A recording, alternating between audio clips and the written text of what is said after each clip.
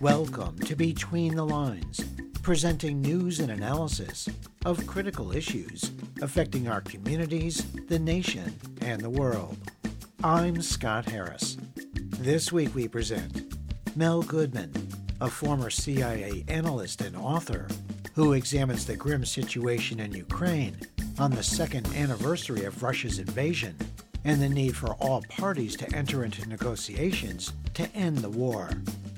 Mike Ferner, National Director of Veterans for Peace, and Matthew Ho, Associate Director of the Eisenhower Media Network, who discussed their letter demanding President Biden stop sending U.S. weapons to Israel as a violation of U.S. and international law.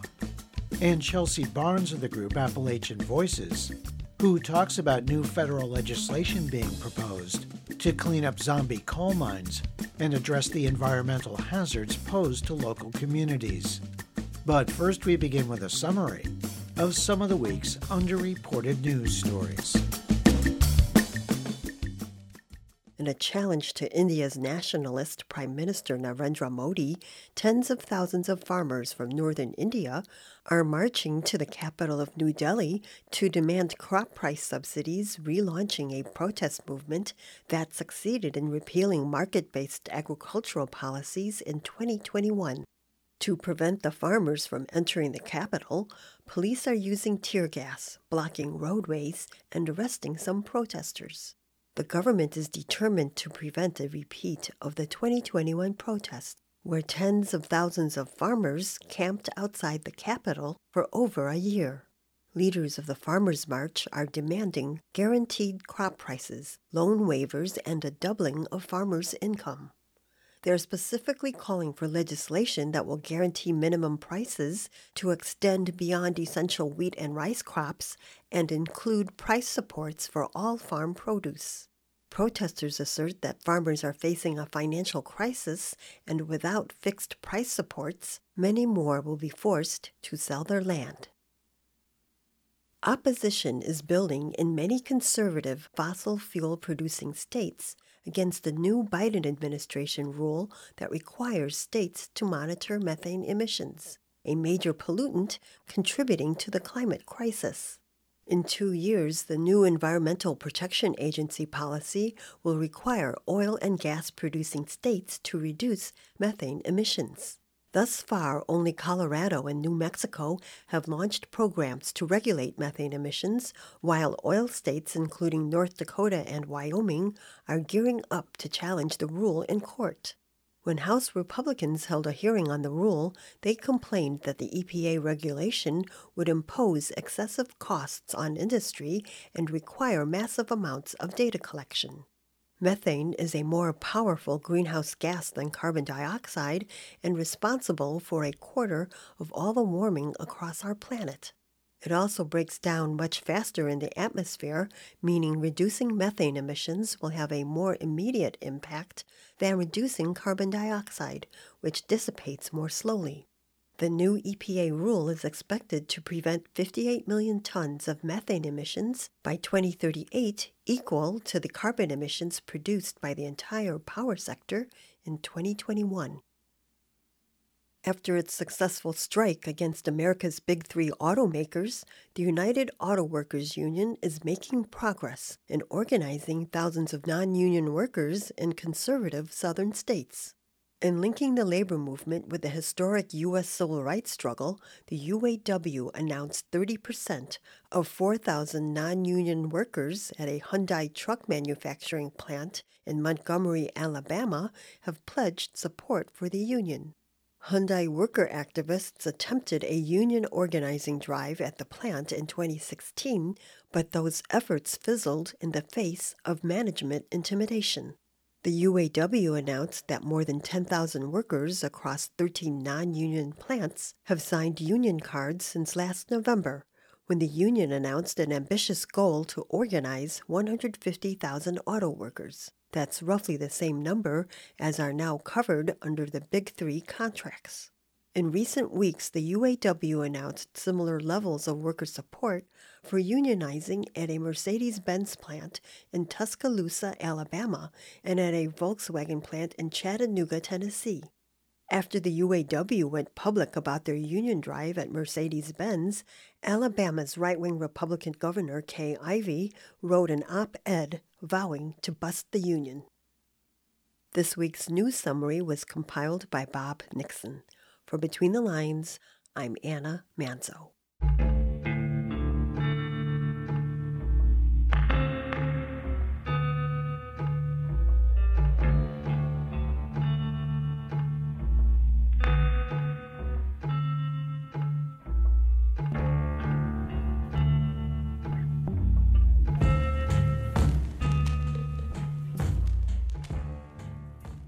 It's been nearly 2 years since Russia's invasion of Ukraine on February 24, 2022, where both sides have suffered grievous losses.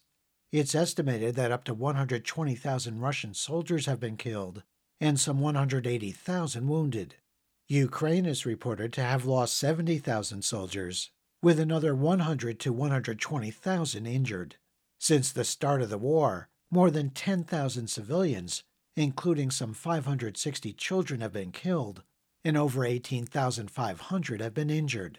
As Republicans in Congress continue to block President Biden's request for $60 billion in military aid for Ukraine, Ukraine's military announced their surrender of the key eastern city of Avdiivka to Russian forces on February 17th.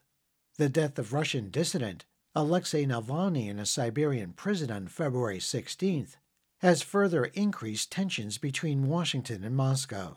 There are also growing fears about a possible future accident at the Russian-occupied Zaporizhzhia nuclear power plant in Ukraine, after the International Atomic Energy Agency reported their concern about military strikes, power cuts, and understaffing at the plant, the largest in Europe. Your reporter spoke with Melvin Goodman, a senior fellow at the Center for International Policy, a professor of government at Johns Hopkins University, an author, and a former CIA analyst. Here he examines the grim situation in Ukraine and the need for the governments of Ukraine, the U.S., and Russia to enter into negotiations to end the war. I don't know where it's going to go from here, because I don't think Ukraine, and I've been saying this for over a year now, Ukraine cannot win this war. It's not Ukraine's war to win. And the problem is Putin can't afford to lose this war. And he'll throw as much manpower and as much weaponry and sacrifice as many soldiers as he needs to. And even though we have very limited information in terms of Russian losses, we have no information really officially. I haven't been able to get any official numbers on what Ukrainian fatalities and casualties are in this confrontation. But someone has to break this current Gordian knot over our arms, or Ukraine is going to have to reconfigure its objectives in this war. I just don't think they can go on like this. They had 3 initial successes in the first year of the war when they turned back the Russians from Kyiv and Kherson and Kharkov. But now, with this Russian breakthrough that we've seen, Russia really controls the Donetsk province. So when you think of how much territory the Russians held before the war started 2 years ago, if anything, they've gained ground. They hold about 20% of Ukrainian territory. And I don't see any possibility for Ukraine being able to regain any of that territory. They've had successes in the Black Sea, and they've opened up some corridors in the Black Sea. They've hit some ships in the Black Sea that have threatened Crimea to a certain extent, but they're not going to win back Crimea, and Putin is certainly not going to give back Crimea. Remember, that was very popular when he seized it in 2014. Even Alexei Navalny and Mikhail Gorbachev, for that matter, were approving of what Putin had done. But Putin is on a mad course at this particular time, and there appears to be no way of stopping him. Sanctions aren't slowing him down. As long as he can continue to have good economic relations with China and support from China and diplomatic cover at the UN and the expanded relations with Iran and now even relying on North Korea for armament, he can continue these struggles. So what was for a while a war of attrition is now showing Russia making some very serious moves that are going to put the Ukrainian military in a real quandary. They spread their forces too thin in the first place. American military officers who've been communicating regularly with their Ukrainian counterparts were not in favor of Zelensky's tactics. And, of course, the dispute between Zelensky and his commander, who he finally removed, shows you how bad the political situation is. Thank you for that, Mel. There's long been a concern by some that what's playing out in Ukraine in this deadly war is a proxy conflict between the U.S. and Russia. And there were certain statements by the United States, the Biden administration, that indicated the United States was seeking all-out victory against Russia here and would fight to the last man in Ukraine. Of course, that's not the whole picture. But I wanted to get your take on when is it time to sit at the negotiating table and understand that Ukraine militarily will likely be unable to take back the territory they lost since this conflict began 2 years ago, and to reach some sort of settlement and stop the killing there? Well, I've been in favor of that for nearly a year when I assessed that Ukraine had no way to win this war. Ukraine is not only sacrificing its people, sacrifices its cities and its infrastructure. I think they're compromising their democracy. It's going to be very hard to conduct democratic reforms at a time they're engaged in this military struggle. So there's a lot more they have to lose. The problem is I don't think any outsider can really deliver that message. But I think at some point we need to sit down with Ukrainians. And also, you don't hear anyone say this, at some point we're going to have to sit down with the Russians, because I think what's going to come out of this war at some point are security guarantees for both. And I know that sounds ludicrous right now, but Russia is facing a situation when this war does end, virtually every country on its western border being a member of NATO. This is a strategic disaster for Russia, but it also creates problems for the United States in terms of a renewal of the Cold War that will make it very difficult to conduct the bilateral relations we need to conduct with Russia, particularly over arms control, and now this talk of this new satellite weapon that will be deployed in space that could threaten communication satellites, not only of the United States, but of China and India as well, who are also dependent on satellite technology for sensitive communication. I think all of this is going to have to be discussed and will be part of an overall settlement if we could ever get Ukraine to realize that this war has to end. You know, we talk about ceasefire in the Middle East. We need a ceasefire on the Russian-Ukrainian front as well. It's just as dire, and in some ways, in terms of a proliferated and expanded war, maybe more dire.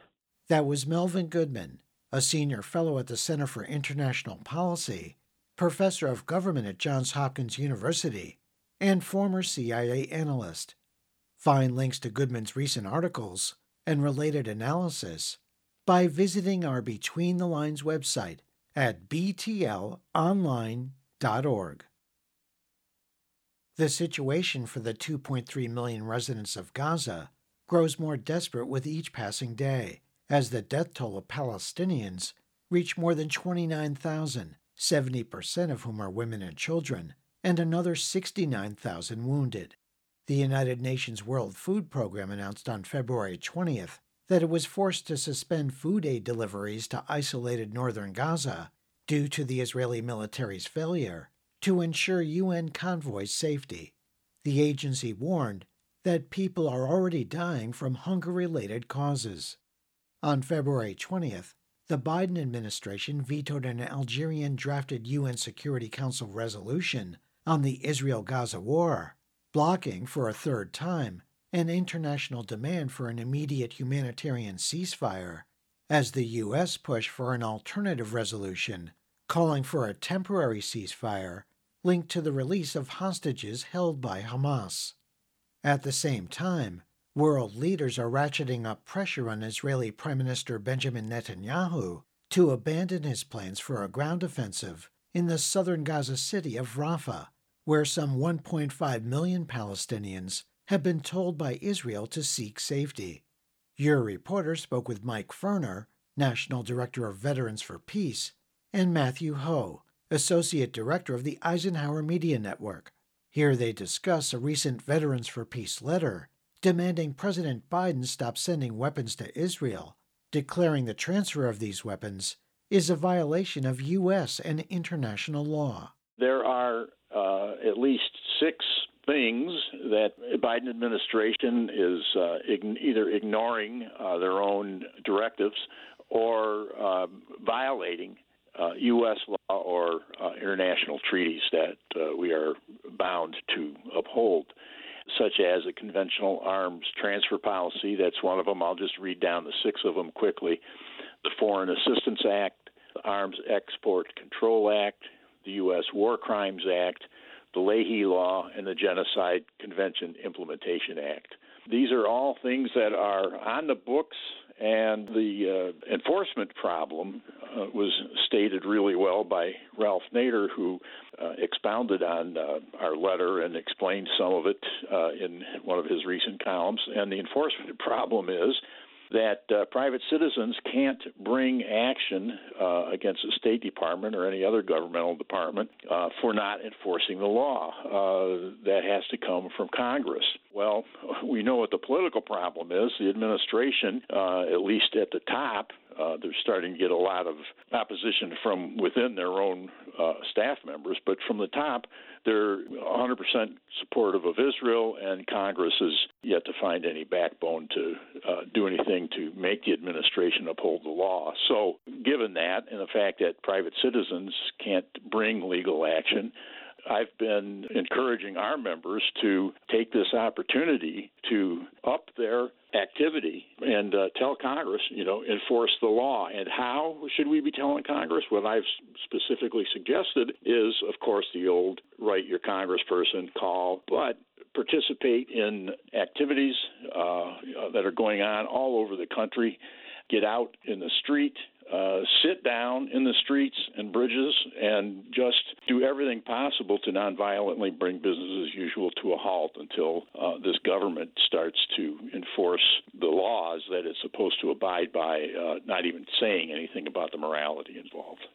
Thank you, Mike, for that good summary of the reasons why this letter was written. And Matthew, what would you like to add in terms of the rationale for citing human rights law in this country, both domestic law and international law, and really holding the Biden administration accountable for their supply of weapons to Israel as the carnage continues in Gaza?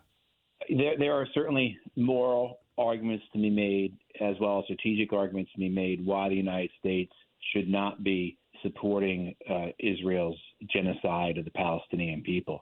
There are many arguments that can be made based upon the wisdom of doing such, or whether this actually serves the interests of the United States, as well as the moral arguments of committing such a crime against humanity. But there's also the legal argument. And what this letter does that Veterans for Peace sent to the State Department is make it clear that the United States government is in violation of its own laws. There's no vagueness about this. It is very clear that the United States government is deliberately and overtly violating its own federal laws in terms of providing support to Israel as it commits genocide against the Palestinian people. You have had both the International Court of Justice as well as a U.S. District Court affirm that there is a plausible risk of genocide occurring, as well as just the vast volume of evidence that has been produced, as well as the actual authoritative reporting coming from dozens of international organizations.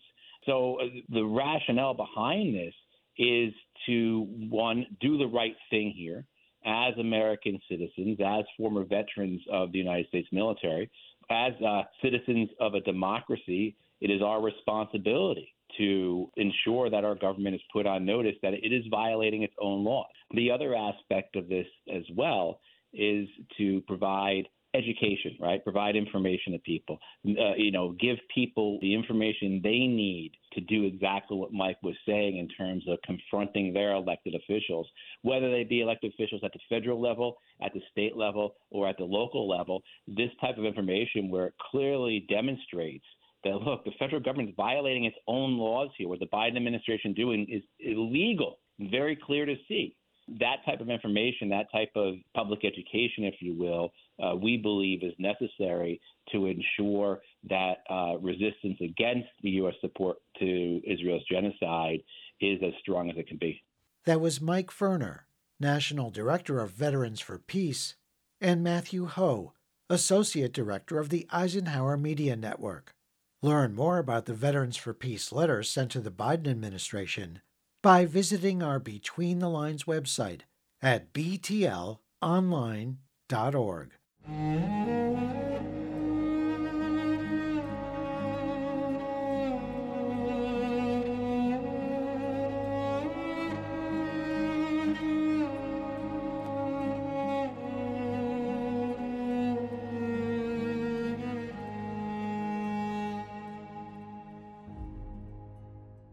There are nearly 1 million acres of abandoned coal mines across the U.S. that opened after 1977, which have not yet been reclaimed or cleaned up. Those mines are located in 30 states, where coal mining has occurred or is being done, according to analysis by the Western Organization of Resource Councils. The land surrounding these coal mines are prone to landslides, and the water on site is often contaminated due to acid mine drainage. A coalition has come together to propose new legislation to deal with these so-called zombie mines. Advocates from across coal mining communities are supporting a federal policy platform that addresses and prevents unreclaimed zombie mines that have not been cleaned up by the responsible coal companies. Between the Lines' Melinda Tuhus spoke with Chelsea Barnes, Director of Government Affairs and Strategy for the group Appalachian Voices, a nonprofit with offices throughout the southern Appalachians. Here she describes what defines a zombie mine and the environmental hazards local communities are exposed to, addressed in the proposed legislation. It's a much catchier way of talking about modern era coal mines, those mined after 1977 that are no longer producing coal and are not being reclaimed. That 1977 date is important because that's when Congress enacted the Surface Mining Control Reclamation Act, otherwise known as SMCRA. And before that time, coal companies were not required to clean up their mines. And after that law was enacted, coal companies are required to clean up their mines. But what we're finding is that they are not. The SMCRA included funding to clean up those pre-1977 mines? Yes, it created a small fee on coal mining, so a per ton severance fee that went to the Abandoned Mine Land Fund to clean up all those pre-1977 sites. And that money was never really enough. It made kind of a dent in the abandoned mine land problem. So then last Congress, the bipartisan infrastructure law included another $11 billion to go into that fund to help clean up the backlog, basically, of mines. But none of that money can be used on post-1977 mines. So what can be done about that? There's a number of things that we're trying to do. You know, SMCRA does require coal companies to clean up their mines and does require them to put up bonds or other financial assurances to make sure that they will have money to clean up the mines, even if they go bankrupt. The problem has been that there are loopholes in the laws, or the state regulators or the federal regulators are not enforcing the laws or setting the bond amounts high enough. So it's, you know, a number of different ways that companies are able to get out of their responsibilities, including bankruptcy, including, you know, just lax enforcement, all those kinds of loopholes. So the things that, you know, we've been working on at the congressional level are ideas around ways to improve SMCRA, close the loopholes, basically.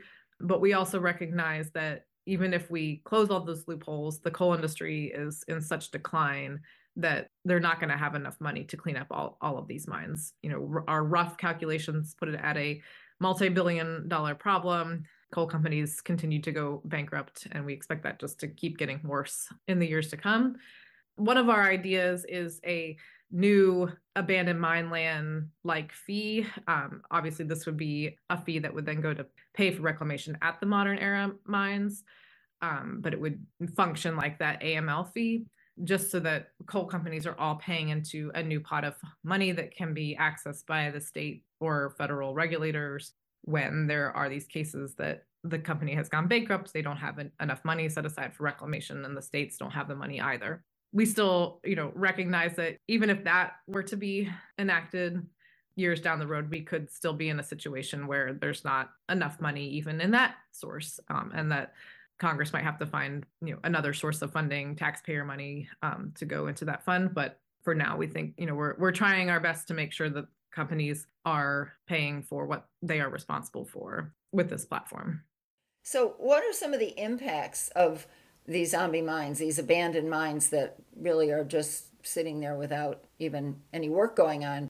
It can vary a lot by region. Here in Appalachian region, we have a lot more rain, and the mines tend to be in wetter environments than out west. So I can talk a lot about, what we're seeing here. Just as an example, with surface mining today, you have kind of a normal mountain, and when a coal company is mining that mountain, they will basically cut cliffs into the side of the mountain, and that leaves these very sheer cliffs that erode. When they aren't mining actively and not reclaiming actively, they're leaving rock exposed, so that can result in cliffs, basically like landslides, crumbling of those steep cliffs, especially when we see heavy rainfall. That tends to wipe out those cliffs and cause water pollution downstream. It also causes acid mine drainage because you're letting rock be exposed to water and air. That creates acid mine drainage. Again, that's a water pollution issue. This is an area that gets a lot of rain and flooding. When you're mining, you're taking away the vegetation and the topsoil that can absorb that rainfall. You're basically changing the whole hydrology of the mountain, and reclamation can help improve that by restoring the vegetation. But when the mines are just sitting there open and you get these heavy rainfalls, it makes the impacts of flooding worse. That was Chelsea Barnes, Director of Government Affairs and Strategy with the group Appalachian Voices. Learn more about the group supporting new federal legislation to address zombie coal mines by visiting our Between the Lines website at btlonline.org.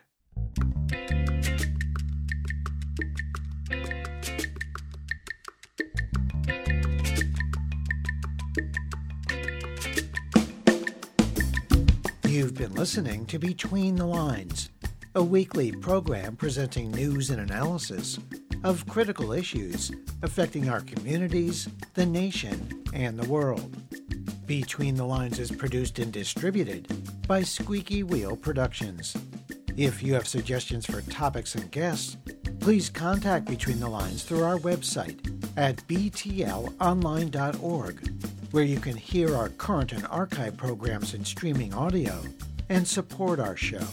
There you can also subscribe to free weekly podcasts, program summaries, and interview transcripts. Follow us on Facebook at Between the Lines Radio News Magazine and on Twitter at BTL Radio News. Thanks for listening on WMBR in Cambridge, Massachusetts, KCEI in Taos, New Mexico, KSER in Everett, Washington, dozens of other community radio stations across the U.S. and abroad, and wherever you get your favorite podcasts. Our theme music was written by Richard Hill and performed by Mikata. This week's program was produced by Susan Bramhall, Mary Hunt, Anna Manzo, Bob Nixon, Melinda Tuhus, and Jeff Yates. For Between the Lines, I'm Scott Harris.